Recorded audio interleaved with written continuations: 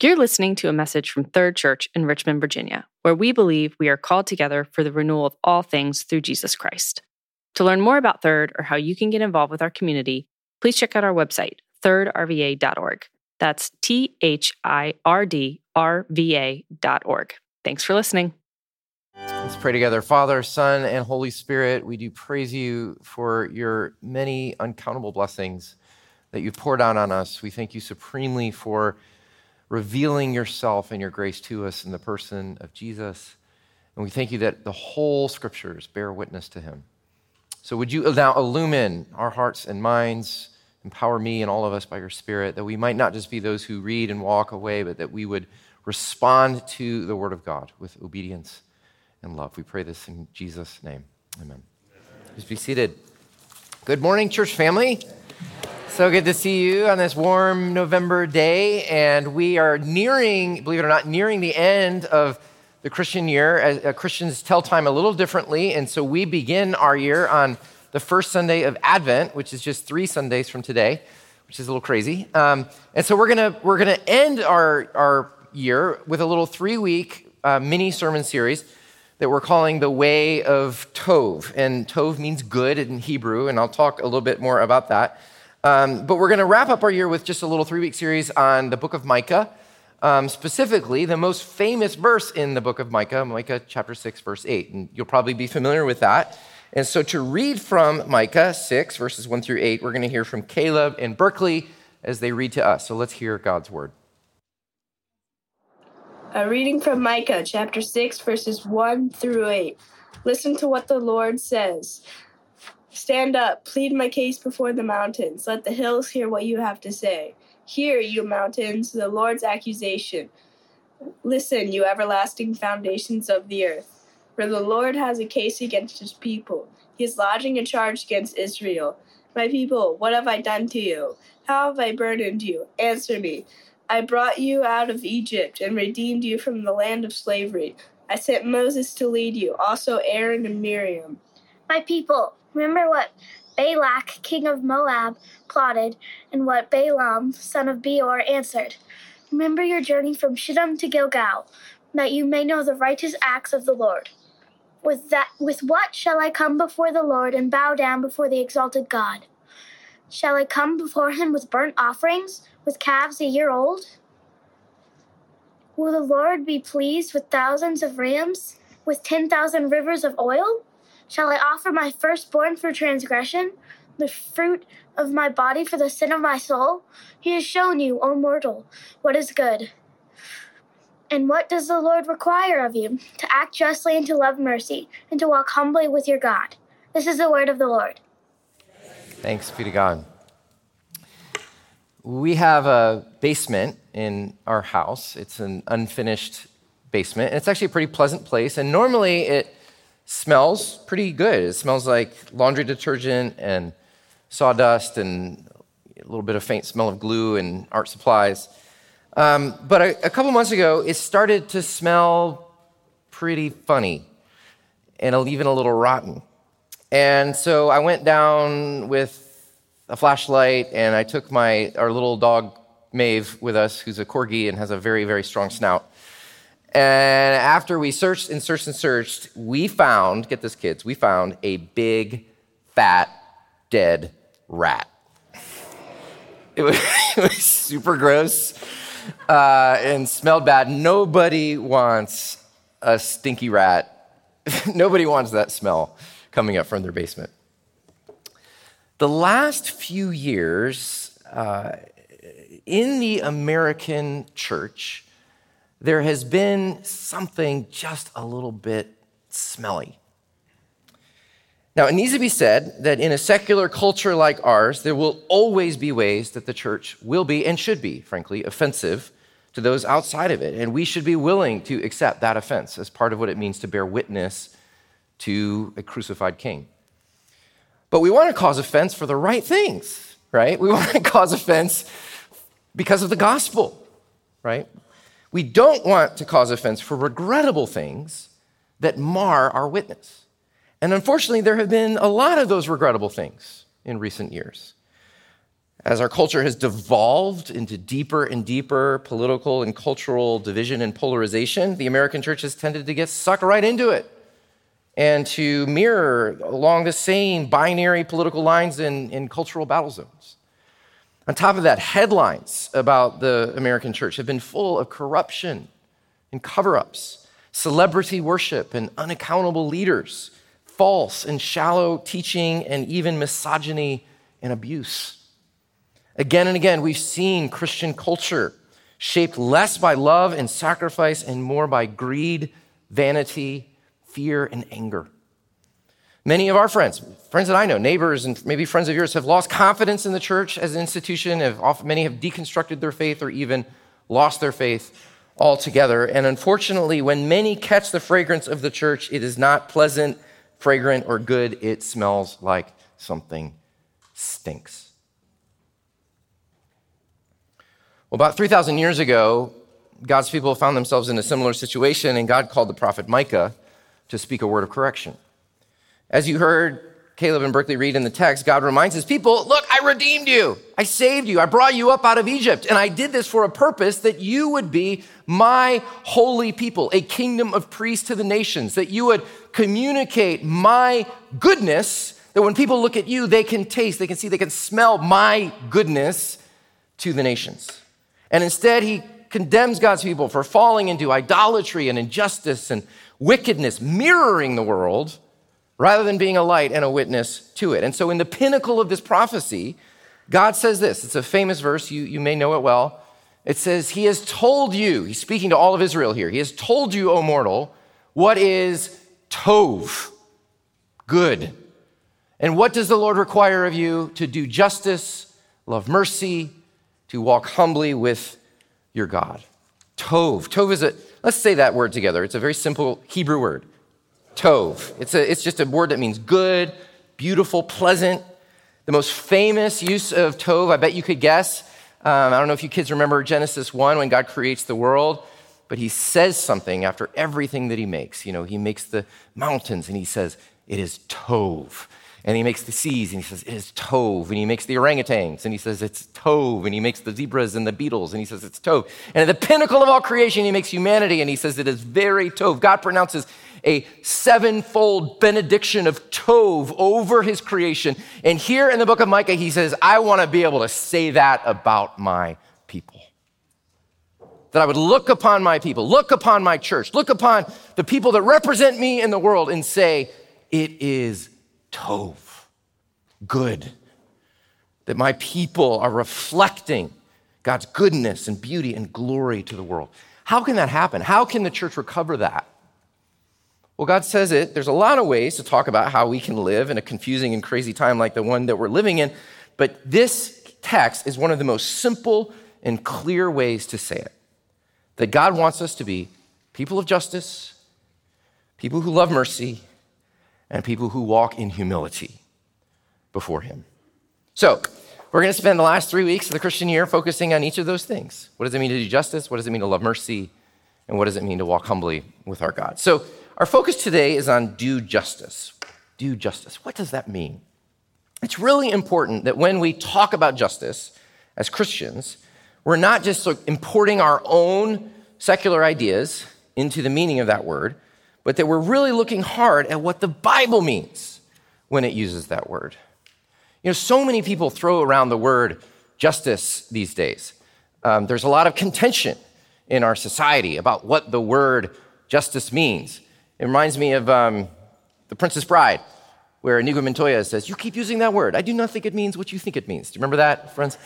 Because I think a lot of people are using that word, justice, but I think that there's a lack of realization that that word actually means many, many different things. In a wonderful book written by a Harvard professor, Michael Sandel, that's called Justice, What's the Right Thing to Do?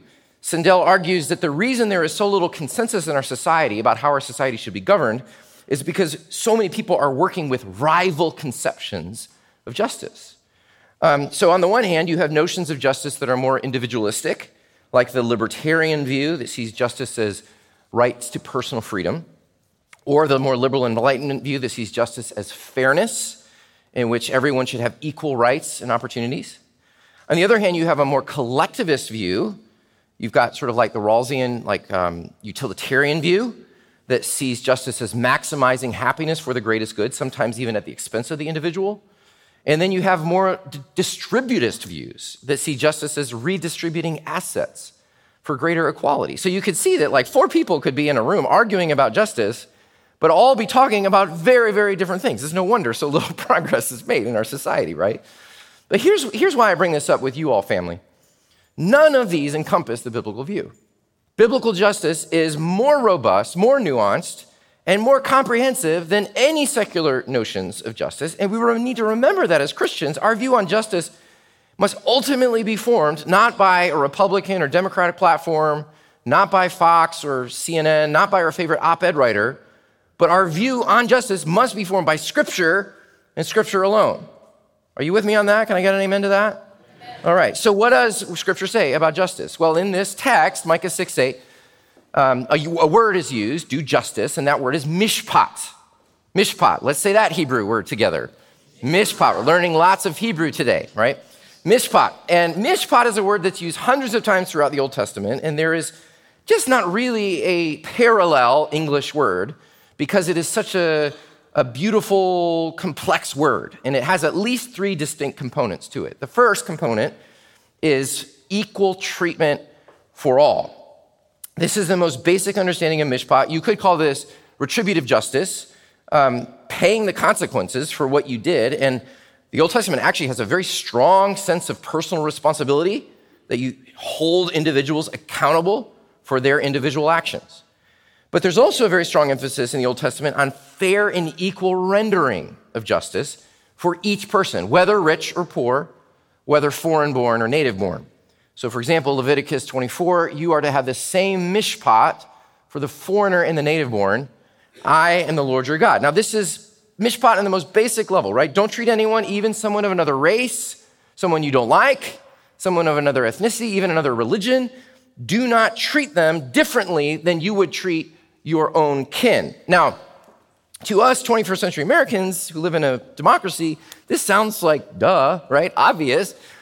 But I need y'all to know that like in the ancient world, this was crazy. This was unheard of, right? I mean, every ancient society operated on a caste system where certain people, just by simply nature of their birth or their class or their caste, had more rights than other rights. So this concept of the equal fair treatment of all was revolutionary. And our whole notion of rights in the modern Western democracy is grounded in this biblical vision of equality under the law. That's mishpat, fair treatment for all. Okay? That's the first component. The second component of mishpat is special treatment for those without power.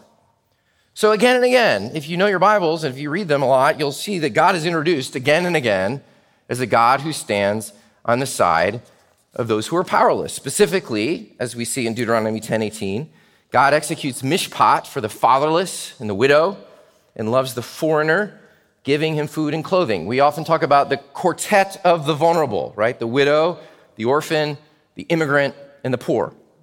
Because God is a God who has serious concern for the powerless, he also commands this of his people. So Proverbs 31 is interesting. It says, open your mouth for the mute, for the rights of all who are destitute. Open your mouth, judge righteously, defend the rights of the poor and needy. Notice it does not say speak up for the rich or defend the rights of the powerful. Why? Because the Bible acknowledges that these folks are in positions where they are able to speak up for themselves, right? So this is really interesting because in contrast to principle 1, which calls us to treat everyone the same, this aspect of mishpat, don't treat everyone the same. Because in our broken world, not everyone is given the same lot and the same advantages. And God over and over again identifies with those who are at the bottom, who are at the bottom of society, those without a voice, those without power. He says to his people again and again, have special concern and advocate with a special voice for them. Don't treat the same because I am with them. And again, this was revolutionary at the time. Vinath Ramachandra, who's a Sri Lankan theologian and biblical scholar, notes that in the ancient world, in again, nearly all societies, the gods aligned and identified with the most powerful in society, right? The kings, the generals, the captains. So if you came against the kings, you would come against the gods because the gods identified with the powerful. In Israel, oh my goodness, it's the reverse. That God identifies not with the powerful, but the powerless. God says in Exodus, you come against the weak and the powerless, watch out. You come after me, I'm going to come after you. You don't want to do that with this God, right? So we see first, mishpat is equal treatment of all. Second, mishpat is special treatment of the powerless. And third aspect of mishpat is radical generosity. Now, we don't normally think of generosity as an aspect of justice, but in the Bible, they're hand in hand. So here's an example from the book of Ezekiel. Suppose there is a righteous man who does what is mishpat. He does not oppress anyone, but returns what he took in pledge for a loan. He does not commit robbery, but gives his food to the hungry and provides clothing for the naked. He does not lend at usury or take excessive interest. Now, look at that text. This is so interesting because in describing a just person, the text pairs, he does not commit robbery with the explanatory clause that he actively gives his assets to the poor. Now, the implication is, of course, if you are not actively and generously sharing your resources with the poor, you're not just stingy, you're a robber. You're actually not, you're committing injustice. Job says the same thing in Job 31. He says, if I had not shared my food and money with the destitute, I would be deserving of God's wrath. I mean, gosh, this is so different than we normally think about charity. Even as Christians, right? We think, okay, this money is mine. I don't owe it to anyone. But because of Jesus and out of the generosity of my heart, I'll choose to share it. But that's actually not biblical because God says, actually, it's not yours and you do owe it because it's mine. And this is what we say every week in the offering. We say, we give to you only out of what you have given to us, right? Not just what you have, but even the ability to make what you have. The fact that you were born today and not, I don't know, in the mountains of Tibet in the 13th century. No matter how hard you work then, you're not going anywhere, right? But all of this, God gave it to you that it might be shared, especially for those who are in the greatest need of it. And so the Bible dares to say that if you are not radically generous with all that God has given you, you are not just stingy, you are a robber because you are hoarding for yourself what isn't yours.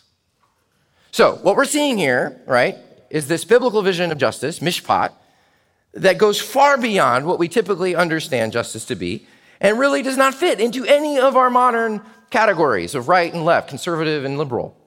This is why a follower, and let me just say that, okay, it's election week, right? Lots to talk about the election. This is why a follower of Jesus can never be at home in any modern political party or any secular political or social worldview because our vision of the kingdom of God that the Bible gives us breaks every modern category and upends secular notions of justice. So we don't fit the Bible into our politics and our visions. We let our vision of justice and the vision of the kingdom be fitted into the Bible. Clear? Right. So let's hear Micah again. He says, he's shown you, O mortal, what is tov, what is good. And what does the Lord require you to do? Mishpat, to be this kind of person in the world, one shaped by God's heart for justice. So what does this mean? Let me close by giving some applications. First, about our life out there in the world, Monday to Friday life that you guys live. And then second, applications for our life in here as a church community. So first, our life out there in the world. Just a few quick things. First, I've already spoken about this, but I would challenge you to think about whether or not you are a generous person, whether you're a generous person or not, right? The just person never sees their wealth as their own, but always as something God has given to steward for the sake of others. Do you see your money that way? Do you see it as like sort of your own to decide what you want to do with? Or do you see it as belonging to God and in the secondary sense, belonging to the whole community? That's a pretty crazy way to think about it. But do you see the poor and the vulnerable as having a claim on you and your goods because God has commanded it, given to you to steward for their good? And there's no qualification about this, y'all. God doesn't say you should be generous just when you have a big surplus and when your kids have moved out and when you've paid off your car payment, right? No, there's no qualification about this. A person who is not living a radically generous life is committing injustice. So think about that. Ask a friend to look with you at your giving and evaluate your level of generosity. Second, integrity. The just person looks at the whole of their life, not just the spiritual parts of their life, to ensure that you're not harming but promoting good to our neighbors and community. There's a lot of y'all in business. There's a lot of entrepreneurs in the room, a lot of lawyers, a lot of people in development, real estate. I just want to say to you, just straight up, your bottom line, if you're a follower of Jesus, your bottom line is never just profit. That violates mishpat. Your bottom line is mishpat. Your bottom line is the kingdom, a just vision that God has given. And so are you doing your work in a way that seeks justice and righteousness? Or are you trying to squeeze every penny of profit out of your business by charging the highest possible fees and prices and paying the lowest possible wage? That's injustice. Are you privileging people only within your social class and culture for hiring, for recommendations? Or are you looking to include and empower people who are excluded? See, a just person is always seeking to disadvantage themselves for their community, thinking through every area of their lives, especially their work, their labor, and economics. A person of mishpat is a person of integration, wholeness, integrity. Finally, advocacy. Like God, the just person is constantly oriented towards the powerless. And in our time, that could be the poor, the immigrant, the refugee, the unborn, the elderly, the racial or cultural minority, the refugee. The just person recognizes that the playing field in our society is not at all level because of the curse of human sin. And that there are indeed social structures in our society that disadvantage many people and that keep people powerless. And so the just person recognizes that they want to give more of their own cultural, financial, and social power to those with less, to speak up for those, to share their power with those who lack it. And I would really encourage you to come to our local missions conference next week to see how we as Christians can be people of mishpat in our own city of Richmond. So those are some ideas for life out there in the world: generosity, integrity, advocacy. What about life in here, in our church community? What does it mean for us to do mishpat with each other? Well, it's striking that many of the commands to do mishpat in the Bible are given not for strangers, but for the church community, right? Think of the book of James, where James commands you to not show favoritism to the people who are rich and powerful in the world, but to treat everyone in the church with dignity and equal honor and worth. That's mishpat, ordering our community in a just way. This is a really excellent book that you can see we were influenced by in this series. It's by Scott McKnight. It's called A Church Called Tov. And in this book, Scott McKnight points out that many of the recent church scandals, like the ones at Mars Hill or Willow Creek, resulted from loyalty to the institution or to a leader or a pastor at the cost of justice for the abused person. Rachel Den Hollander, who was one of the first gymnasts in the U.S. women's Olympic team to accuse the respected team physician Larry Nassar of abuse, writes heartbreakingly in her memoir that the church is one of the least safe places to acknowledge abuse. Churches can be more concerned about their reputation. They can have really unhealthy understandings of authority. They can be concerned more about loyalty and fidelity to a charismatic leader than they are to listening to, believing, and acting on behalf of vulnerable people who have been hurt. So I just want you to know, dear family that I love, that we are committed at Third to being a community of mishpat, that doesn't mean we're always going to get right, but we're committed to being a community of mishpat, of never letting loyalty to Third as an institution or to me as a senior pastor or to Ed or anybody else, let that get in the way of the vulnerable, the hurt, or the voiceless person being heard. And we've arranged our life accordingly. So our governance is arranged so that I have lots and lots of accountability. I actually don't have a lot of power. So if you can stop asking me to change stuff because I can't. My power is shared power.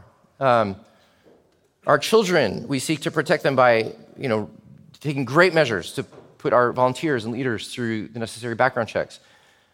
We're a place that is committed to having women and men having an equal place at the table so that voices can be heard and so that God's just community can flourish.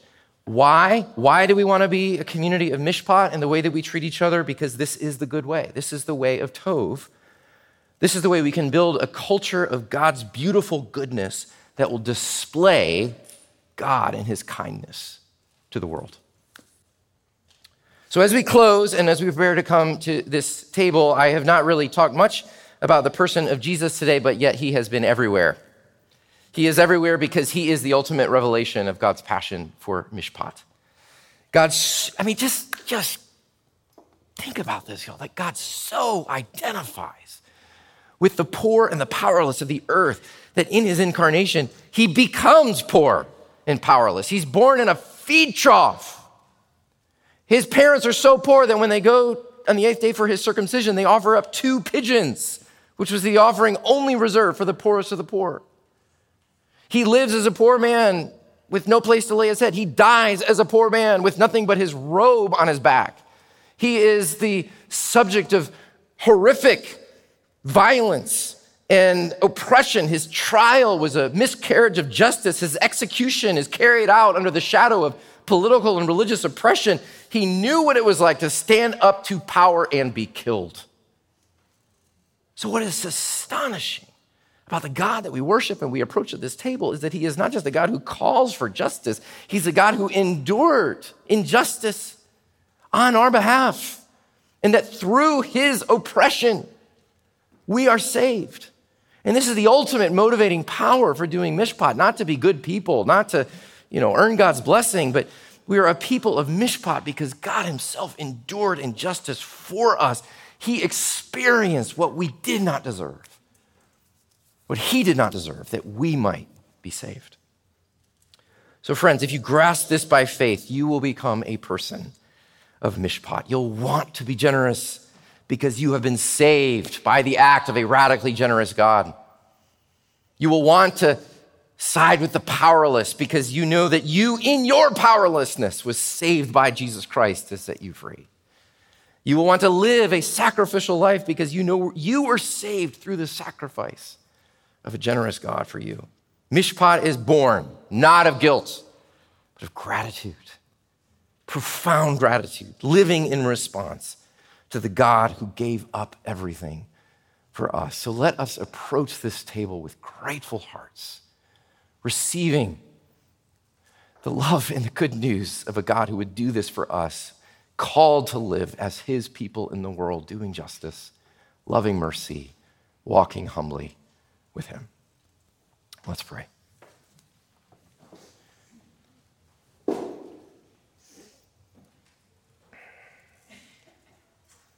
Our Father, we are so deeply humbled as we come to this table that despite all of your power, you renounced all of that to come among us and embrace powerlessness and poverty, that we in our poverty might be set free. Empower us as we come to this table. Fill our hearts with grateful praise that we might leave fed, ready to live in the world, witnessing, bearing witness to your goodness to others. We pray this in Jesus' name. Amen.